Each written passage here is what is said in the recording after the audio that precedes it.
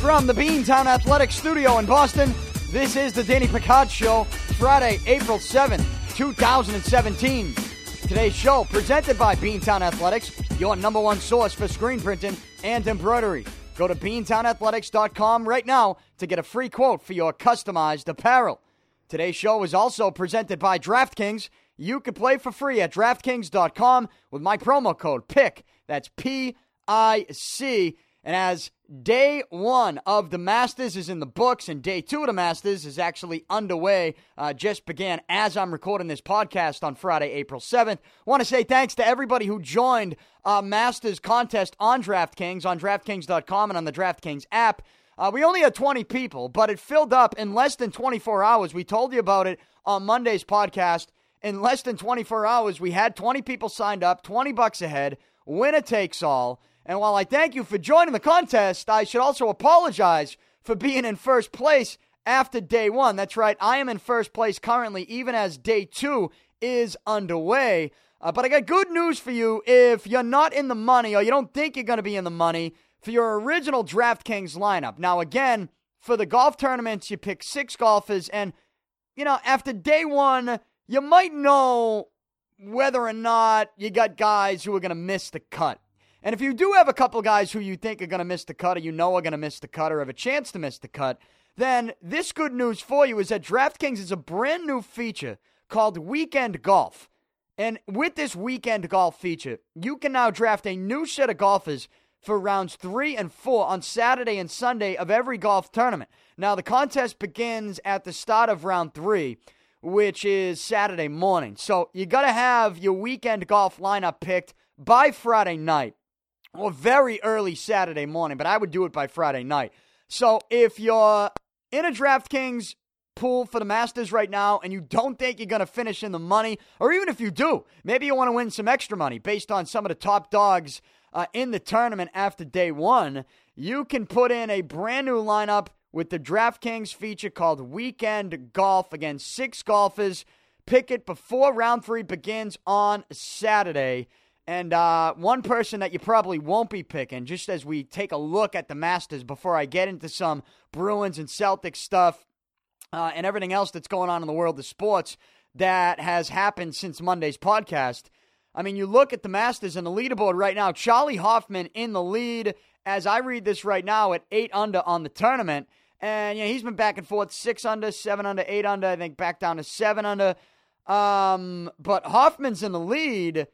Jordan Spieth is someone that if you do put in a Weekend Golf lineup, Spieth is not going to be in that, I don't think. Unless he has some sort of remarkable comeback today. Because Spieth had a quadruple bogey on the 15th hole yesterday at Augusta National. And if you've been paying attention to Jordan Spieth's career, especially at the Masters, you know that last year he had a complete meltdown. A complete meltdown. And it happened on the back nine, and so I wonder, is this in his head? Like, if I'm Jordan Spieth, I need to do everything I can just to try to make the cut. But Spieth begins round 2, 3 over on the tournament. It's not looking good. He shot a 9, a quadruple bogey 9 on a par 5 15 yesterday on the 15th hole. So for Spieth, it's looking like maybe Augusta National is now in his head.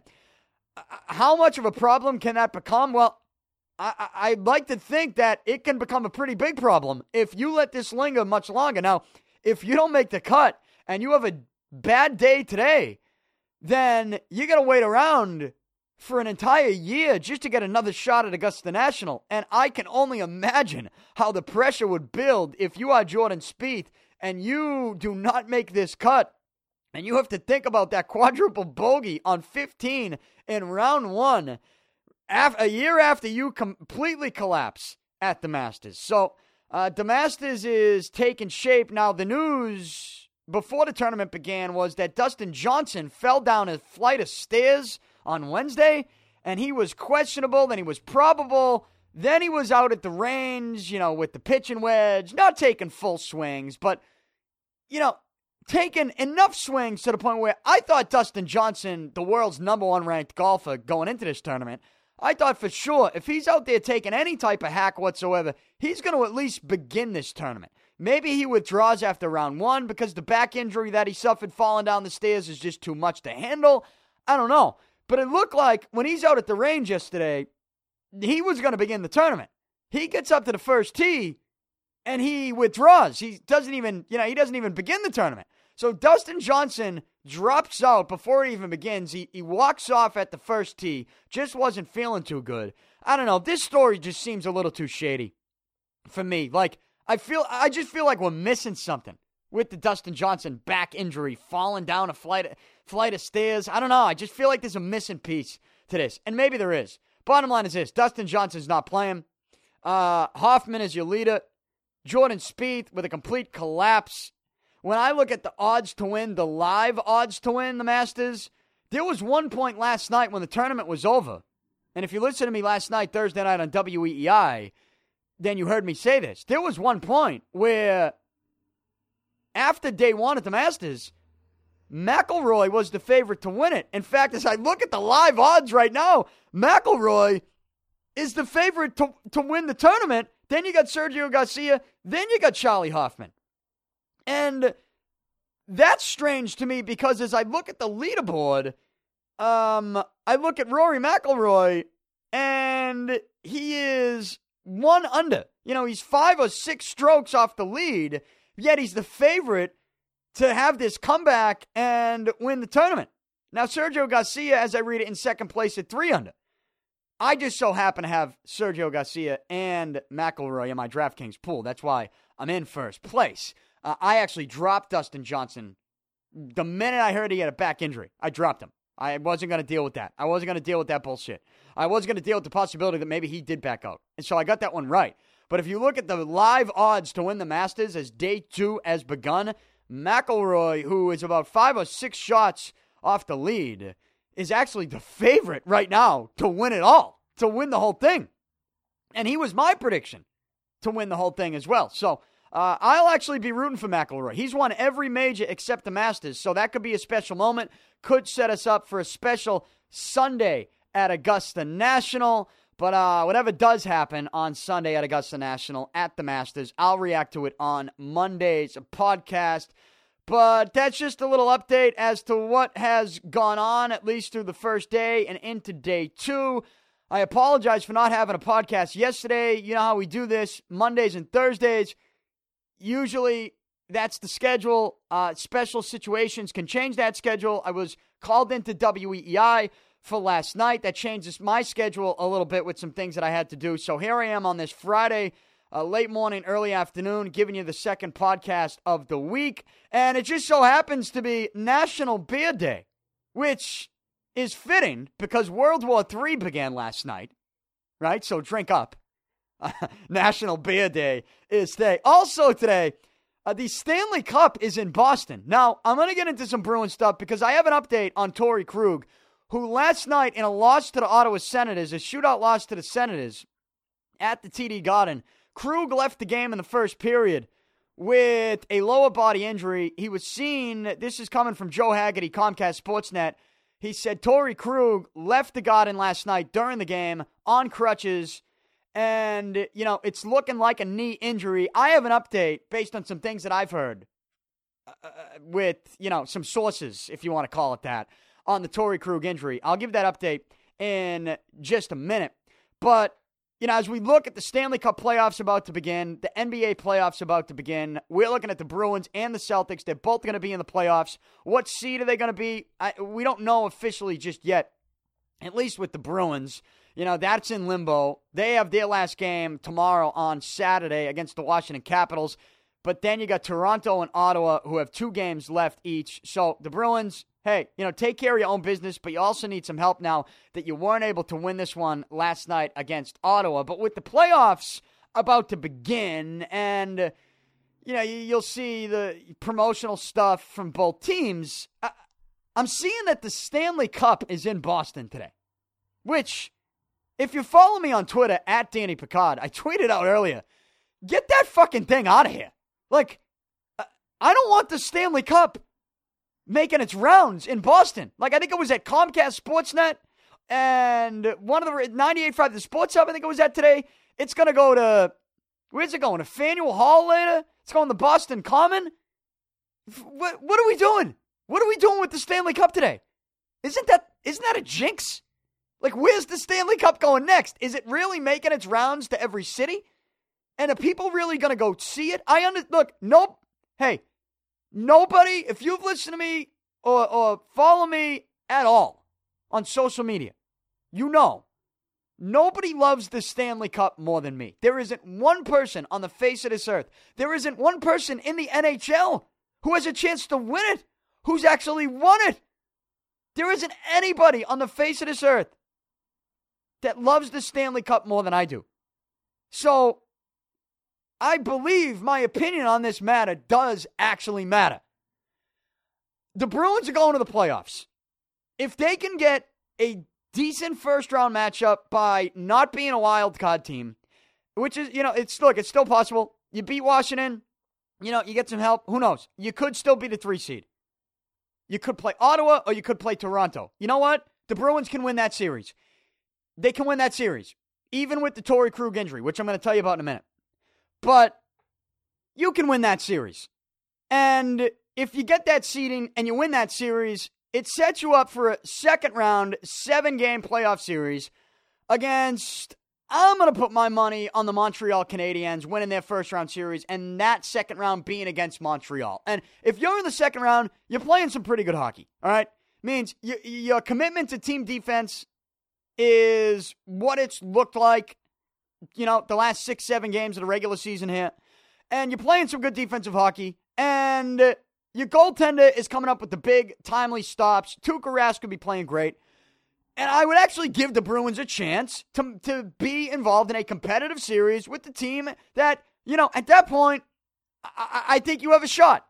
And if you have a shot there, you could get to the Eastern Conference Finals. Look, here's my point, is that we know how the Stanley Cup Finals work, right? We know that if you're in the tournament, more than any other sport, you have a shot. If you can ride a hot goaltender and play some pretty good defense, you have a shot to do something pretty special. You do. Now, am I going to predict the Bruins win the Stanley Cup? No. But still, I'm not going to root against them. Obviously, you know how I'm rooting for. I'm rooting for them to do it. So I don't want to see the Stanley Cup being brought around the city of Boston before the playoffs even begin, a day after the Bruins blow a game against the Ottawa Senators. All right? I don't want to see that. But that's what they're doing today. The Stanley Cup is being taken around Boston. I don't want that. And look, nobody loves the Stanley Cup more than me, like I told you. And I know you're laughing. You're saying, well, you're knocking that, Danny. What if they knocked on the door right now and brought the Stanley Cup in studio? What would you do? And you probably think that I would take that thing and hoist it over my fucking head. Well, guess what? I wouldn't. No, I wouldn't. I know you're laughing. No, I would not do it. I wouldn't touch it. I'd say, get that thing out of here. Get it out. I want that thing so far away from this city, it's not even funny. Get it out of here. I wouldn't touch it. I wouldn't look at it. I wouldn't hoist it if they gave me an opportunity. And nobody loves the cup more than me. But I am also the most superstitious person that you know. Even if you don't really know me and just listen to me. You're hearing me say it? I'm telling the truth. I'm the most superstitious person in the world. And I love the Stanley Cup more than anybody else in the world. So, before the playoffs even begin, I don't want to see that trophy anywhere near this city, yet it's being taken around. And if they did take it here, I'm not lying. I would tell them to screw. I wouldn't want that cup in this building here at Beantown Athletics. I wouldn't. And would I be ruining a good time for some other people who aren't as superstitious as me, who don't care about the Bruins' playoff hopes? Yeah, I might be ruining their time. But it's, I don't care.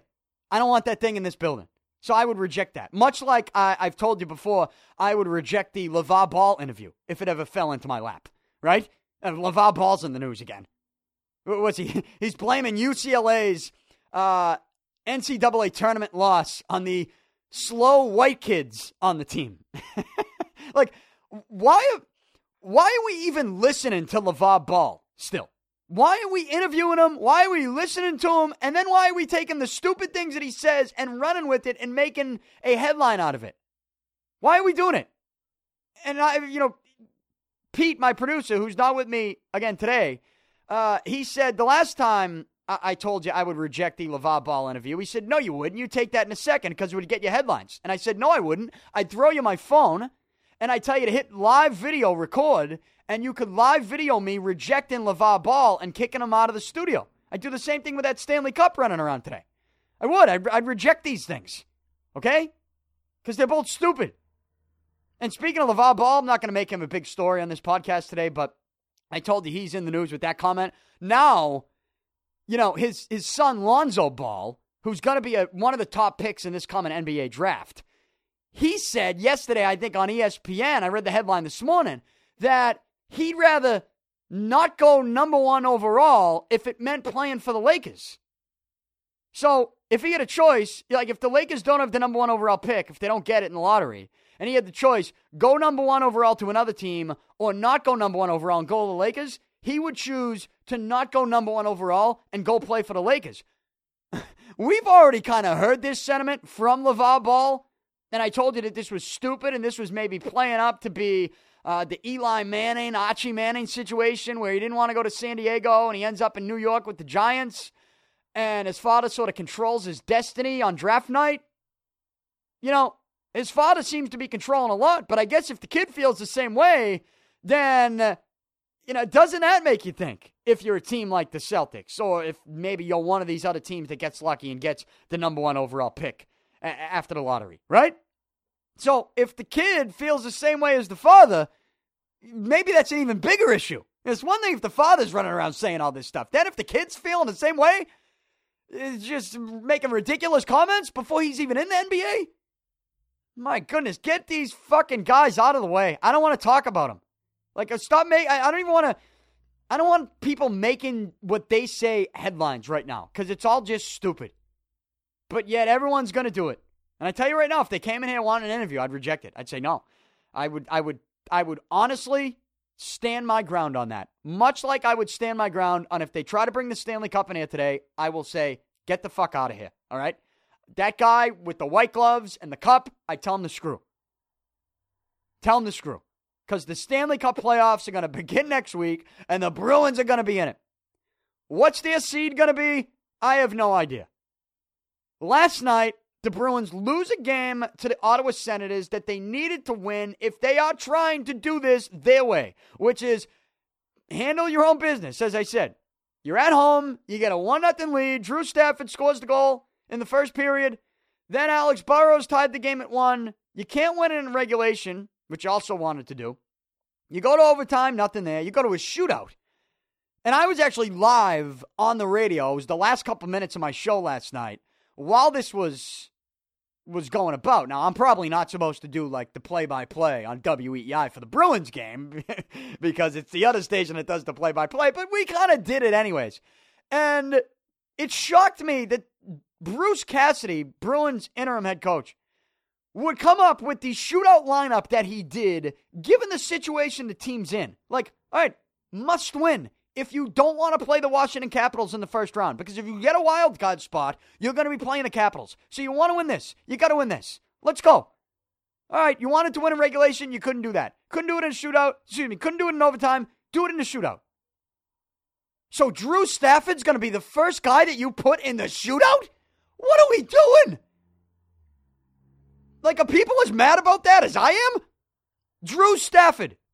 Then you go with Ryan Spooner. Okay, how does that make sense? Then you go with Pasternak. All right, I wanted Pasternak to get a shot. But you can't tell me it's a good idea for the Bruins last night in a must-win game, right, that could help control their own destiny with regards to their playoff matchup. Don't worry about what other teams are doing. Worry about what you're going to do. You got a chance to win that game last night. You're in a shootout at home. You know what you should be doing? You should be having Patrice Bergeron in that shootout. You cannot tell me it's a good idea to go through that shootout without Patrice Bergeron getting a shot. That's insane. How stupid is that? You go with Drew Stafford and Ryan Spooner to begin it? Look, the Bruins didn't have Brad Marchand last night, and if you've been paying attention to the Bees, you know why.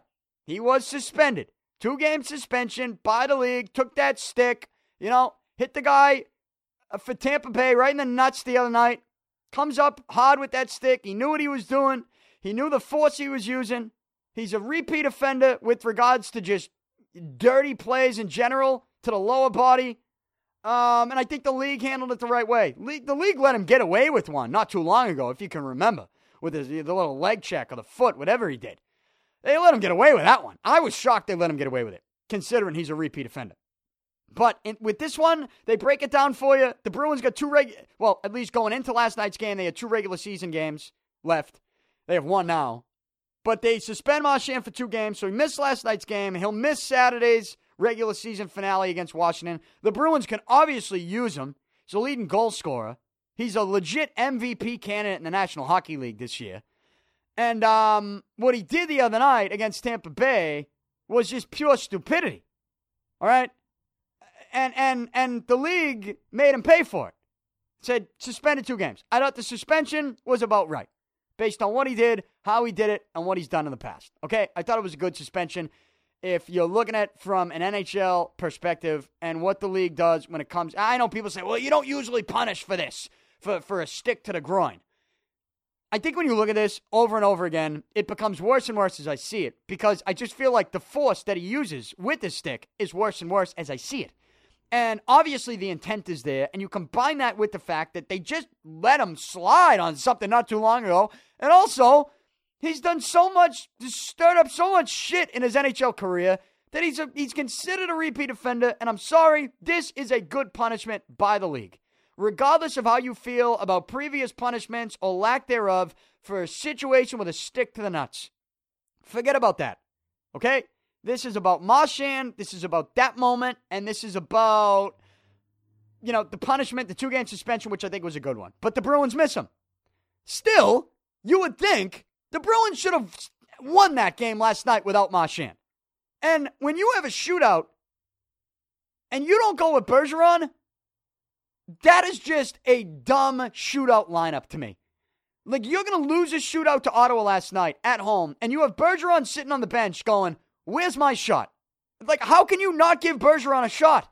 There are a couple other guys I would have given a shot to before Stafford, even Spooner. I would have given Krejci a shot. David Krejci, all right, known to be a playmaker. But if you followed Krejci's career this time of year, as we get into the playoffs, he shows up for the playoffs. I don't know if Bruce Cassidy knows that. And last night was essentially a playoff game. Don't tell me it wasn't. So, I'd rather have Krejci, Bergeron, Pasternak. Instead, you went Stafford, Spooner to begin, and you didn't let Bergeron or Krejci take a shot? That's insane. That is pure stupidity at its finest when it comes to shootout lineups. And because of that, guess what might happen now? The Bruins might end up with a wild card spot, which means they might end up playing Washington in the first round, which means that I'm not giving the Bruins a shot to win a cup because I'm not giving them a shot to win that series, which means that, hey, if that's where they end up, then I will be calling for the Stanley Cup to come into the studio and I'll take a picture with it and hoist it over my fucking head.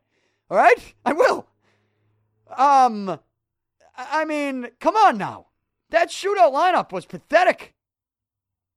So, I get it, you're missing bodies, you're missing Marchand. You're also missing Torey Krug. Torey Krug left the game last night in the first period with a lower body injury. And, he's on crutches. It's looking like a knee. Here's what I'll say about it. Here's an update, Torey Krug update.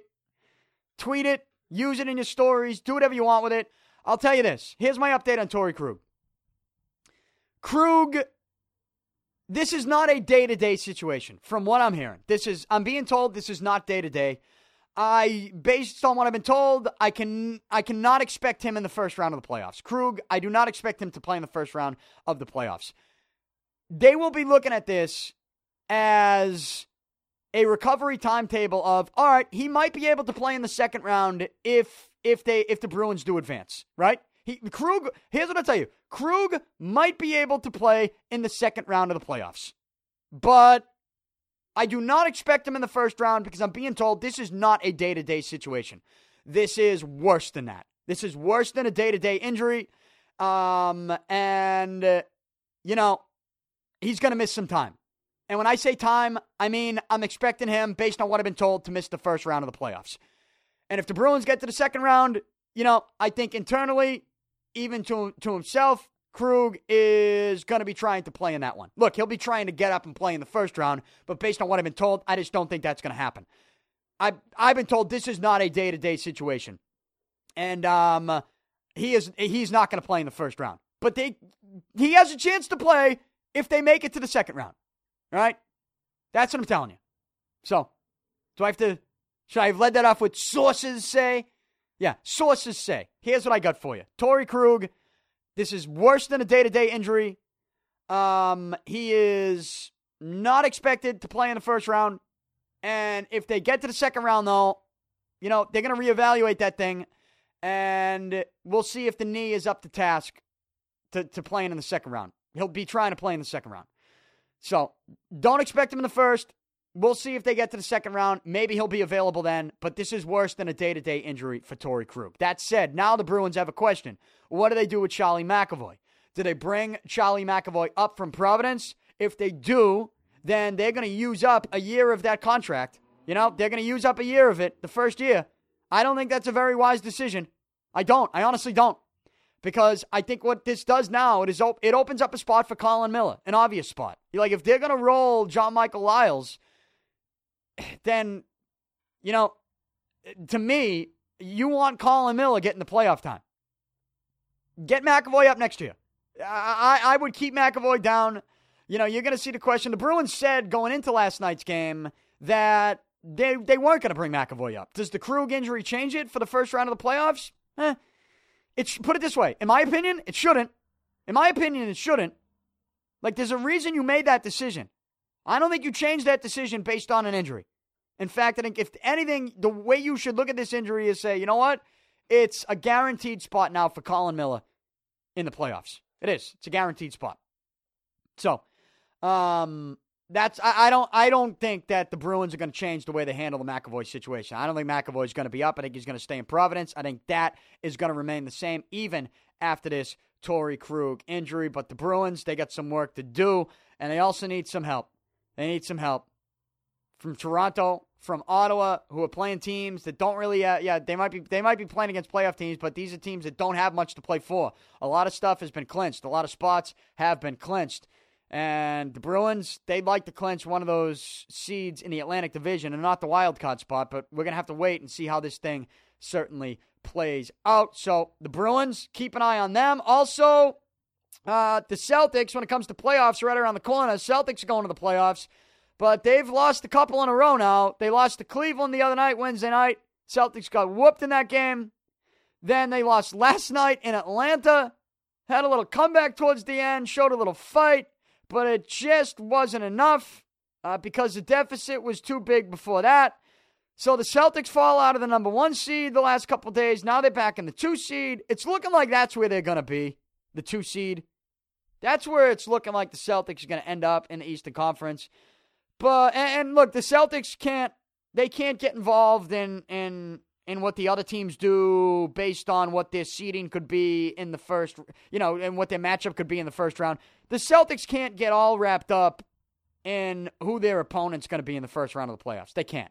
They can't control that, so they shouldn't worry about it. Control you can control. The Celtics are the number 2 seed right now. But if me and you, from outside the Celtics locker room, if we want to root for anything, here's what I'm going to tell you should root for. The Raptors and Wizards currently are both sitting there at 48 and 31. They both have 48 wins. They're both tied for that 3rd seed. Toronto right now gets the nod if it began today. But we should be rooting for Washington because, in my opinion, Toronto's the more difficult potential second-round matchup. And for that reason, you want Toronto to be in that 4 seed. Because if Toronto's the 4 seed, they'd have to play the number 1 seed in the second round if they win their first round series. That's just the way the NBA set brackets are. The winner of the 1 versus the 8 plays the winner of the 4 versus the 5. So you want Toronto, at least I do, in that 4 seed. So I'll be rooting for Washington the next couple games that they have. They have 3 games left. They each have 3 games left, if my math is correct here. And I'll be rooting for the Wizards to get the 3 seed.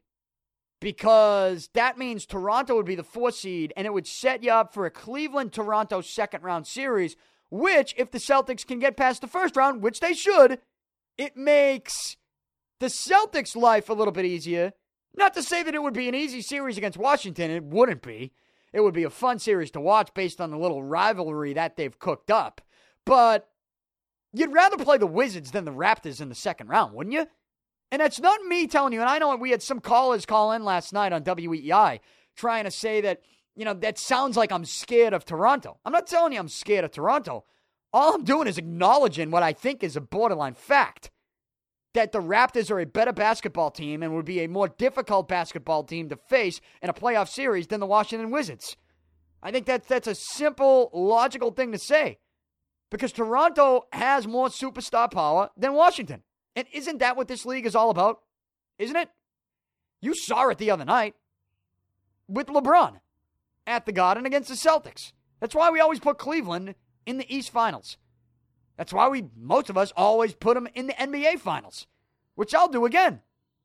So, it's about superstar power. Toronto is more of that than Washington. I want Toronto to fall into that 4 seed so that they have to play Cleveland in the second round.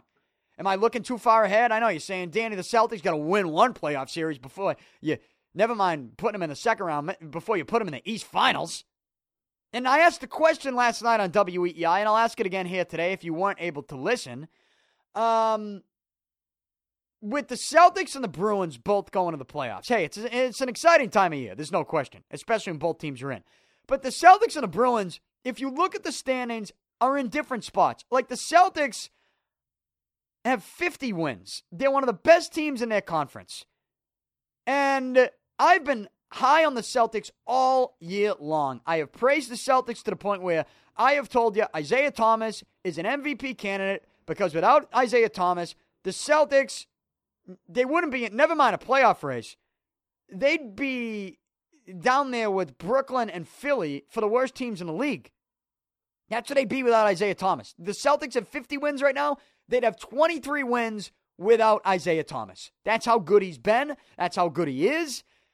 And with Isaiah Thomas, they have 50 wins, and I've praised them as a team that's a 50-win team. All right, they've sort of met our expectations in the Eastern Conference.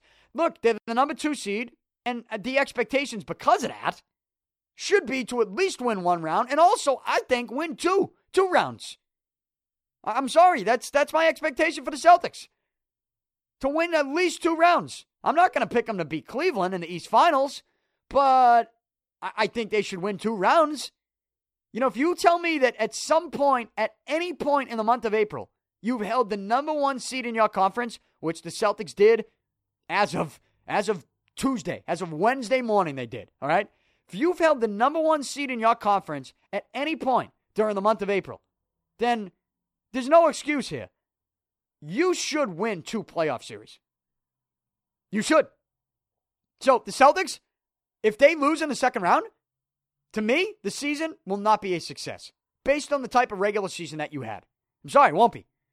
So they're in a different spot, I think, based on expectations than the Bruins. The Bruins, they could be a wild card team, the final wild card team, which means they're the last team to get in, which essentially means they're the 8th seed, right? And what will the expectations be for you then? Well, even if they get the 2 or the 3 seed in the division, the Bruins, and they're not a wild card team, you know, it's still not like we've been praising the Bruins all season long to the point where we thought they would be able to make a serious playoff run. At least, maybe I should just speak for myself. I haven't. I haven't been putting the Bruins on that pedestal like I've been putting the Celtics. But now that they're both in the tournament, as much as it, you know, as different of a look as it has in the standings, the Celtics have 50 wins as a 2 seed. The Bruins just barely got in. And, you know, who knows? Maybe they end up a wild card team.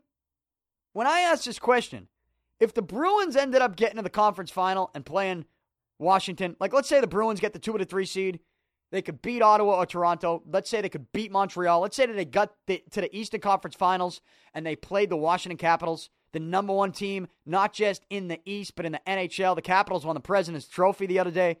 Let's say the Bruins play the Capitals in the East Finals. And then let's say the Celtics advanced and played the Cavaliers in the Eastern Conference Finals in the NBA.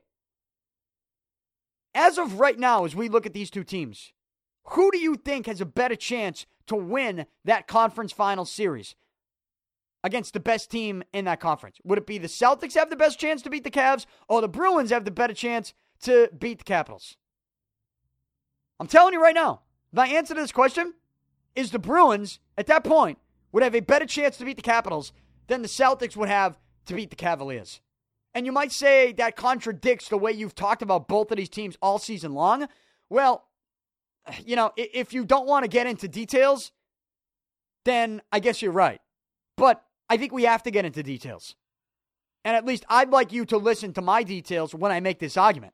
Because LeBron, I don't think is going to lose to the Celtics as they're currently constituted in an Eastern Conference Finals. And I've been saying this since the trade deadline, that the Celtics, because they didn't make, any acquisition to get a superstar player, a superstar scorer, I think that's going to affect them in an Eastern Conference Finals. I've told you, I've looked ahead. I've foreshadowed. I said, I try to predict the future. I said, I'm telling you right now, when the Celtics get to the Eastern Conference Finals and play Cleveland, and they do not have enough firepower to match LeBron and Irving, and Isaiah Thomas has a couple off nights, and we're not enjoying the way Al Horford's playing, we're going to be looking at Danny Ainge, at least I know I will be, and we'll be saying, you know what? They should have made some type of move at the deadline to help this team.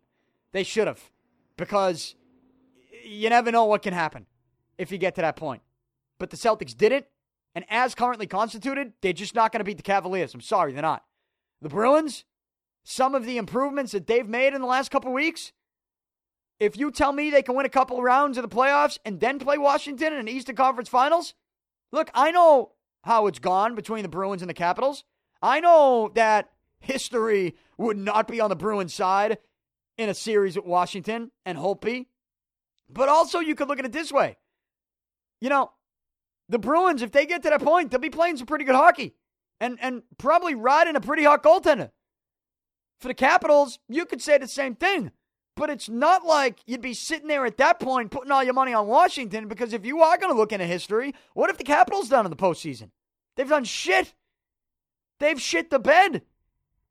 So if you're asking me to compare those two potential series, and again, I'm not necessarily predicting that that's where they go, at least the Bruins, but let's say it happens.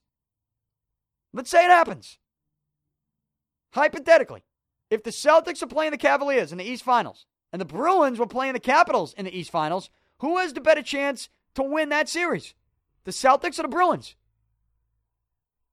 Based on the way it looks right now, if you want to go into the dirty details of it all, I say the Bruins have a better chance than the Celtics do. I do. That's the way I feel. So, and that's even, look, the Krug injury, we'll see what happens. But I just, that's the way the Stanley Cup playoffs work. And the way the NBA playoffs work, the superstar talent's going to win out. And I don't know how you could bet against LeBron James. I really don't. As high as I've been on the Celtics, as much as I love Isaiah Thomas, I really did feel like they needed to add a piece at the trade deadline. And you can see some things, at least with the second unit, and the guys coming off the bench in recent games, even defensively. Olynyk, Jerebko, Rozier. I'm sorry. It's tough to watch. It's tough to watch. Not Marcus Smart. In fact, I'd be putting Marcus Smart in the starting lineup. I'd be playing Marcus Smart 35 minutes a fucking game moving forward, okay? Marcus Smart actually won you a playoff game last year. I know Jerebko kind of helped too, but Smart, remember that game at the Garden against the Hawks? I mean, he lit it up.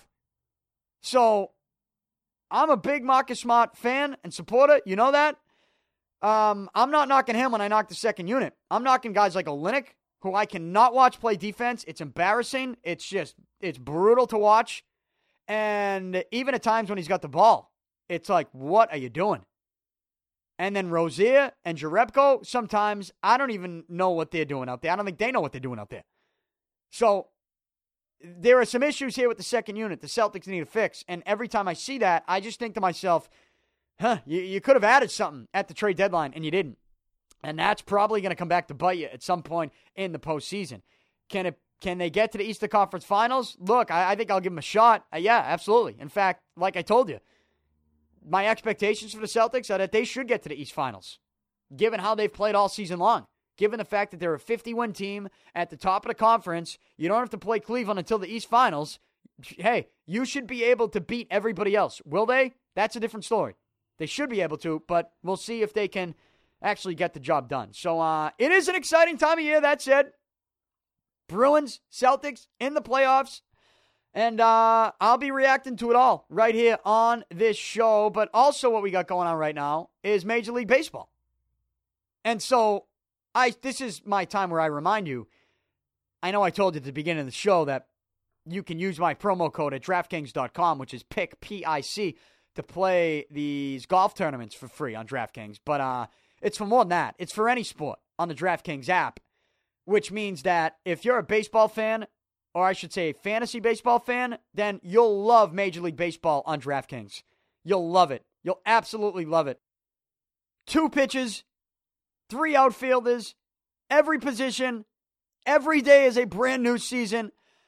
Major League Baseball on DraftKings is great. So if you don't want to do the golf and you're upset that football's over with DraftKings, Major League Baseball, put in a lineup right now and do it for free using my promo code PIC. That's P-I-C right now at DraftKings.com. Back here locally with the Red Sox. The Red Sox had yesterday's game, Thursday's game against the Pirates postponed. It was the season finale. Red Sox looking for the 3-game sweep. They're going to make it up next week, next Thursday. The Red Sox now go to Detroit, where they begin this 4-game series today, this afternoon in Detroit. 4 straight afternoon games in Detroit. The rain out yesterday actually worked in the Red Sox favor because now they can go back to Porcello and Sale back-to-back in their rotation. Instead of having to go Porcello, Pomeranz on Sunday, Sale on Monday, they're going to go Porcello on an extra day Sunday, Sale on Monday. That's the way the Red Sox rotation is going to look. So I like keeping those 2 back-to-back. Here's the Red Sox rotation. Stephen Wright this afternoon against Michael Fulmer. Eduardo Rodriguez gets his season debut on Saturday. Tomorrow against Jordan Zimmerman. Rick Porcello, like I said, is going to go Sunday against lefty Daniel Norris. And then Chris Sale on Monday afternoon against Justin Verlander. So I like keeping Porcello, Sale back-to-back there. And then Pomeranz will get he's been pushed back from Sunday to Tuesday now. He'll make his season debut Tuesday night at home against the Baltimore Orioles. It'll be good to get another night game going after 4 straight afternoon games. But the Red Sox, 2-0 to begin the season. Chris Sale the other night, as advertised, just an absolute stud. You know, he's got that slider, which I've told you for years is the nastiest slider in all of baseball. Him and Andrew Miller have the nastiest sliders in all of baseball. I've been telling you that for years. You saw it on full display the other night at Fenway. Chris Sale was nasty in 7 innings with 7 strikeouts against the Pirates. Lefties hate him. Righties hate him. Everybody hates facing him. So he really is your number one. And that's not to take anything away from Porcello. Porcello, the reigning, defending Cy Young winner. I'm not trying to take anything away from him. But Chris Sale deserves a lot of praise at the highest level because he is that good and that dominant. He's a power pitcher in the mid to upper 90s. 95, 96, he's going to give you that fastball. He's got a nice change at 89, down and away to righties. And he's got that slider, which, again, to lefties is impossible to hit. And to righties, it's down at your shoelaces. It just, that thing is like a wiffle ball. He's out there looking like a wiffle ball pitcher. And that is nasty stuff. And you saw it the other night. And the Red Sox got the walk-off that night with the Sandy Leon walk-off home run. But the Red Sox right now, they're beginning this series against Detroit, dealing with the flu. The lineup today on this Friday afternoon is they got no Mookie Betts. He's got the flu. Hanley Ramirez, he's out as well. I believe he's sick. Now, Xander Bogaerts has been put on the 3-day bereavement list. So they're going to have no Bogaerts today, no Hanley Ramirez, no Mookie Betts. Brock Holt is leading off as the Red Sox DH today. That's the way the Red Sox lineup looks because of the flu. The flu has hit the Red Sox hard. So we'll keep an eye on that stuff. But they begin this series in Detroit. It's a big series. Every game in this 4-game series is an afternoon game. I'll be breaking it down this weekend on WEEI, and I'll be back here on Monday inside the Beantown Athletics studio reacting to everything that happened in Major League Baseball, and more specifically with the Red Sox over the weekend. So that's where my head's at with the Red Sox. I mean, look, it's early. It's a long season. At some point, they're really going to feel the effects of not having David Ortiz, but I love what I saw out of Chris Sale the other night, and I told you to begin the season, when I made my Major League Baseball predictions on Monday's podcast, go back and listen to that. I also gave my WrestleMania reaction.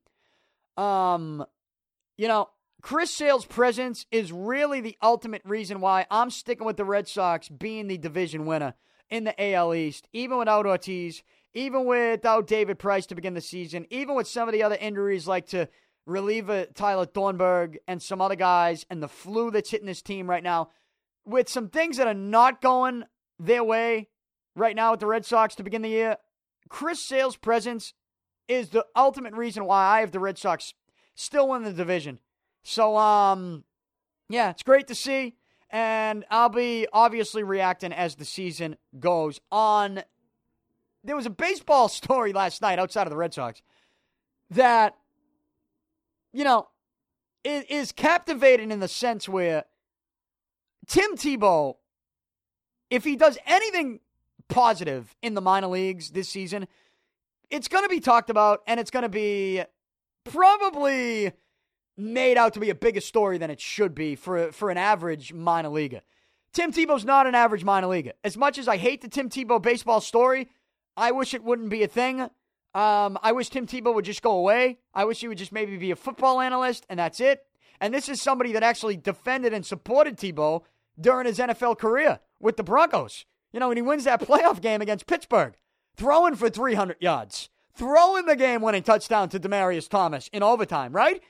I mean, I actually defended Tebow to the point where I said, I think he deserves a legitimate shot in the NFL after Denver to be a starting quarterback. I thought he deserved that.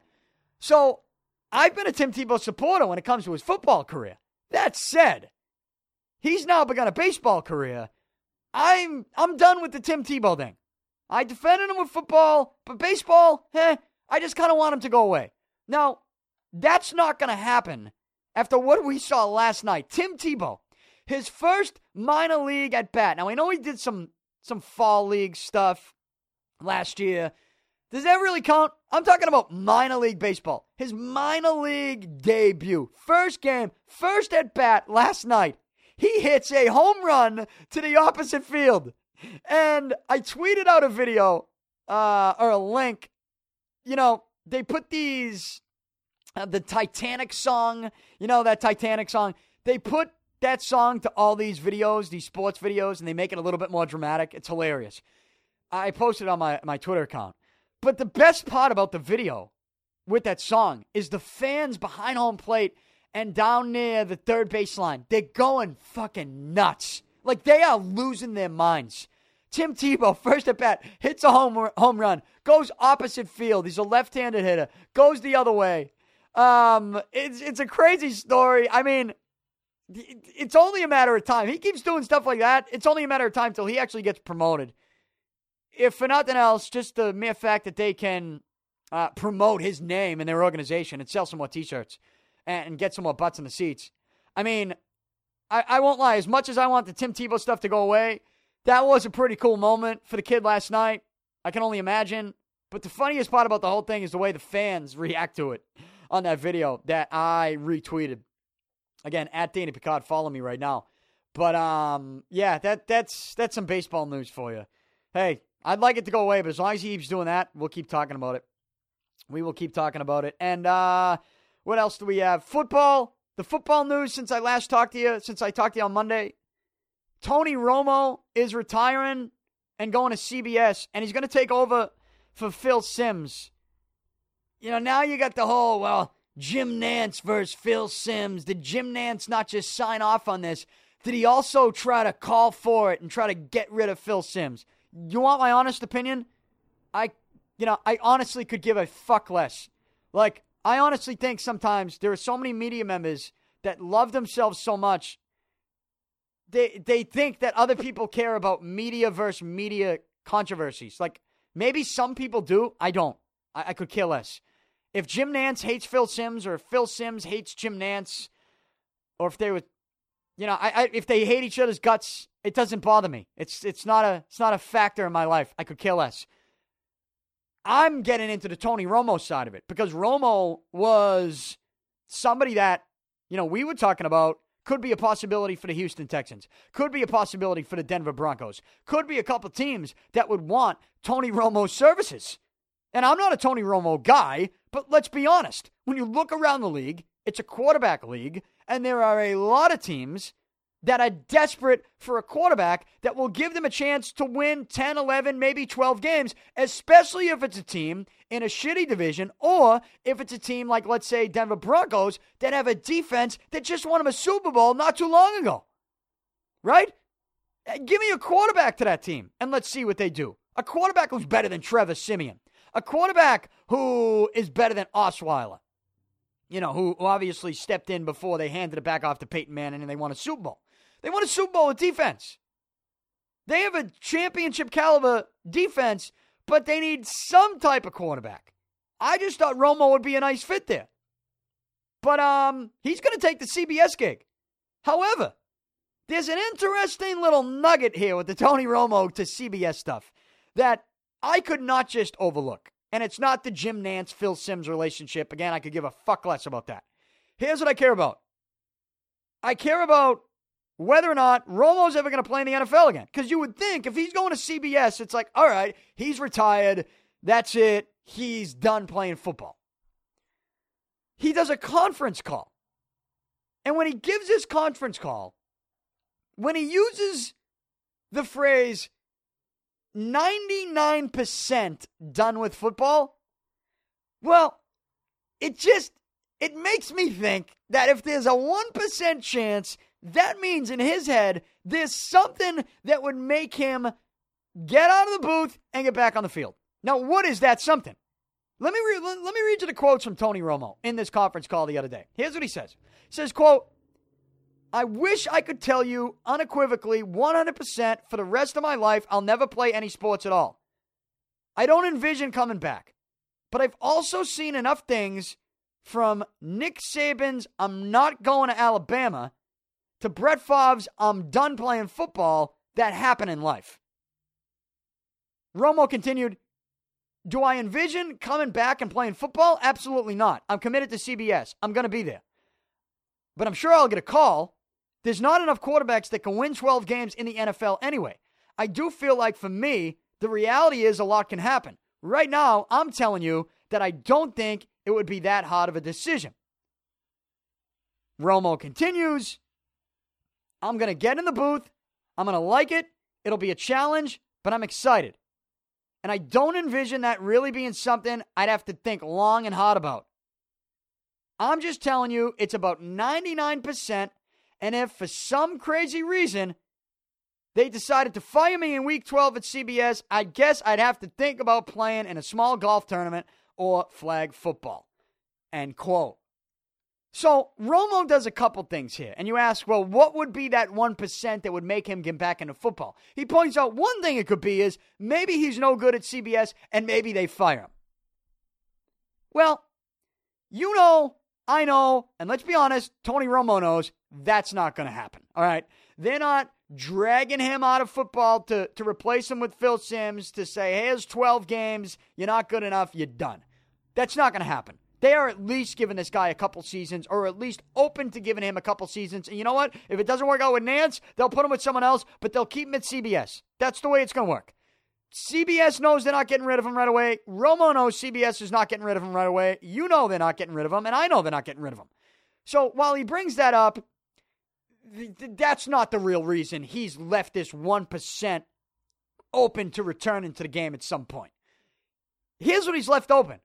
The fact that he goes on in this conference call to point out that he's going to get a call. He's sure. Let me read this part to you. He goes, quote, I'm sure I'll get a call. There's not enough quarterbacks that can win 12 games in the NFL anyway. I do feel like for me, the reality is a lot can happen. End quote. Well, if you want me to finish off this quote, he says, right now, I'm telling you that I don't think it would be that hard of a decision. End quote.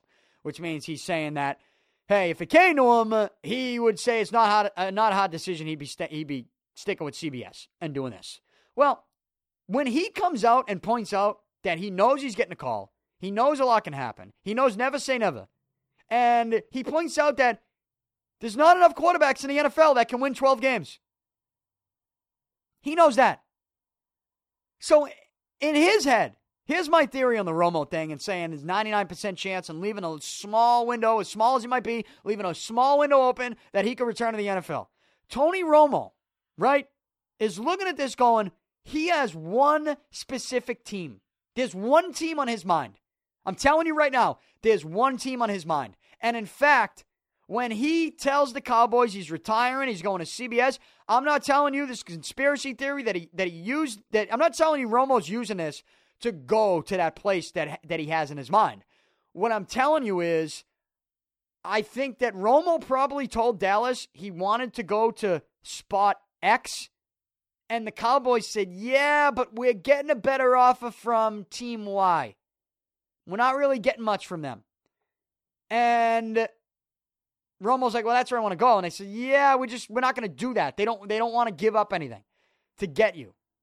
But Romo really wants to go to that place. Well, Romo says to himself, all right, that's not going to happen. I don't want to go to the team that you want to trade me to. There's only one place I want to go. And if we can't make that happen, there's this opportunity for me to do CBS. I'll take it. He takes the CBS thing, asks for his release, gets the retirement stuff going on, does the conference calls saying never say never. He goes on to point out that, hey, I will get a call. There's not enough quarterbacks that can win 12 games in the NFL right now. He leaves the window open, as small as it might be, to return to the NFL because he has one team in mind. Again, this is my theory.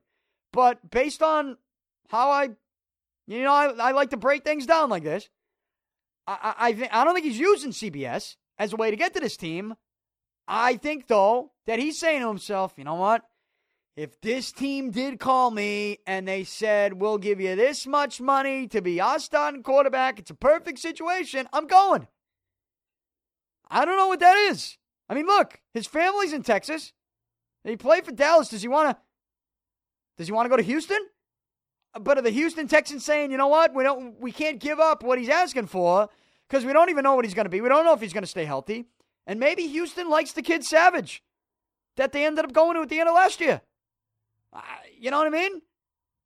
Maybe they like him a lot. To the point where they're saying, we can't give you what you want. But if something happens and they change their mind, maybe that's the spot Romo wants to go to. Or maybe Romo wants to go to Denver. And Denver's sitting there going, you know what? We're committed to Simeon for now. But Romo knows. I'm telling you right now, there's one team. That's it. There's one team that Romo wants to go to that I do think, when he says the 1%, I think there's one team that if they called him today, there would be another conference call. And that conference call would be that Jim Nantz is going to have to mend the fences with Phil Simms because Romo's going back to the NFL.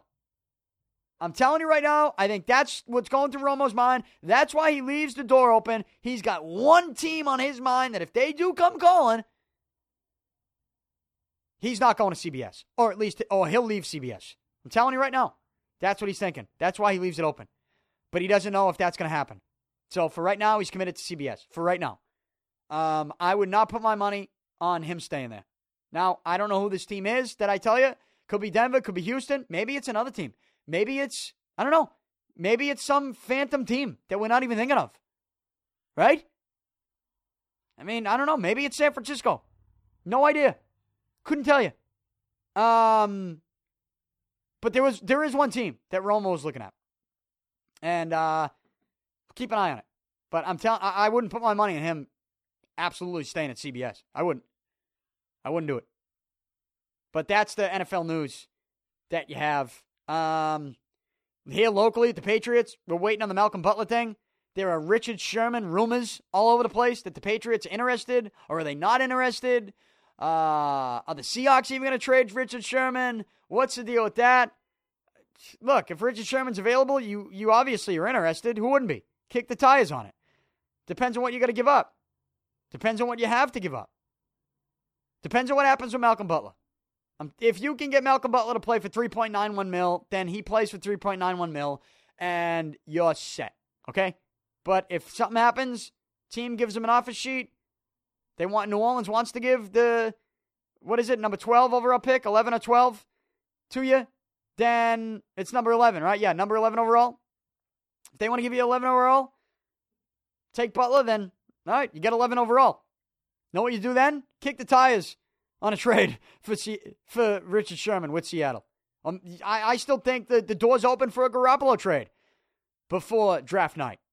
But, Sherman to me seems like more of a backup plan. I think the priority should be, hey, get Malcolm Butler to sign the first-round restricted free agent tender of $3.91 million, and that's an absolute steal. That's an absolute discount for the Patriots to get that player to play at that price, along with having acquired Stephon Gilmore. I just think the Patriots are in a great opportunity when it comes to value and what they could get Butler to play for them. Richard Sherman, he's got 2017 and 2018, 2 years left in his contract, and I believe about $11 million per. If you can get Malcolm Butler to play for $3.91 million, that's a much better value. It is. It's a much better value. And that's actually what I'm rooting for the Patriots to have. Malcolm Butler over Richard Sherman. There's no knock on Richard Sherman. I just think if that's a great backup plan, if that's what it comes to. But I'd rather stick with my number one plan, which would be Malcolm Butler. If anything happens, though, in the NFL offseason, I'll certainly react to it all. I'm here every Monday and Thursday. I know today's a Friday. Special situation because they had some scheduling stuff going on that changed on me yesterday, so we had to postpone the podcast to Friday afternoon. I'll be on WEEI, tomorrow and Sunday, Red Sox review, and then back here inside the Beantown Athletics studio on Monday. I think I'm on WEEI again on Monday night, I believe. So, you're going to be hearing a lot from me the next couple days, over the weekend, and early into next week. I'll react to the Masters on Monday and how that plays out. Also, WWE SmackDown is in town next week, and working on a couple things, all right? All I can tell you is that I'm working on it. That's all I can say. If it doesn't go through, then it doesn't go through, but there are some positive signs here that I've received that the things I'm trying to do, or at least one of the things I'm trying to do, is going to happen. I'm not going to say it because, then I'd be making you false promises if it doesn't end up happening, but I'm trying. We're trying to get something done. WWE in town in Boston next week, Tuesday, SmackDown. If you are interested in some of my wrestling talk, I know I've been doing a lot more of it lately, but I just feel like I've been, around WrestleMania time, I do get wrapped up into it, and because I get that nostalgic feeling where I think about, the old school wrestling. I was a big old school wrestling fan. But, they're going to come to town right away, right after WrestleMania, so I'm still sort of itching for it, and it would be cool to get a couple big-name guests from the WWE on this show, and that's something that I'm working for, and we are working for next week. I'll let you know, though. Follow me on Twitter, @DannyPicard. Like my Facebook page. All forms of social media. You can get this show whenever you want at DannyPicard.com. Also, now available on the Podcast One Network. Also on iTunes, Google Play, anywhere podcasts are available. Have a great weekend, everybody. I'm out. Talk to you soon.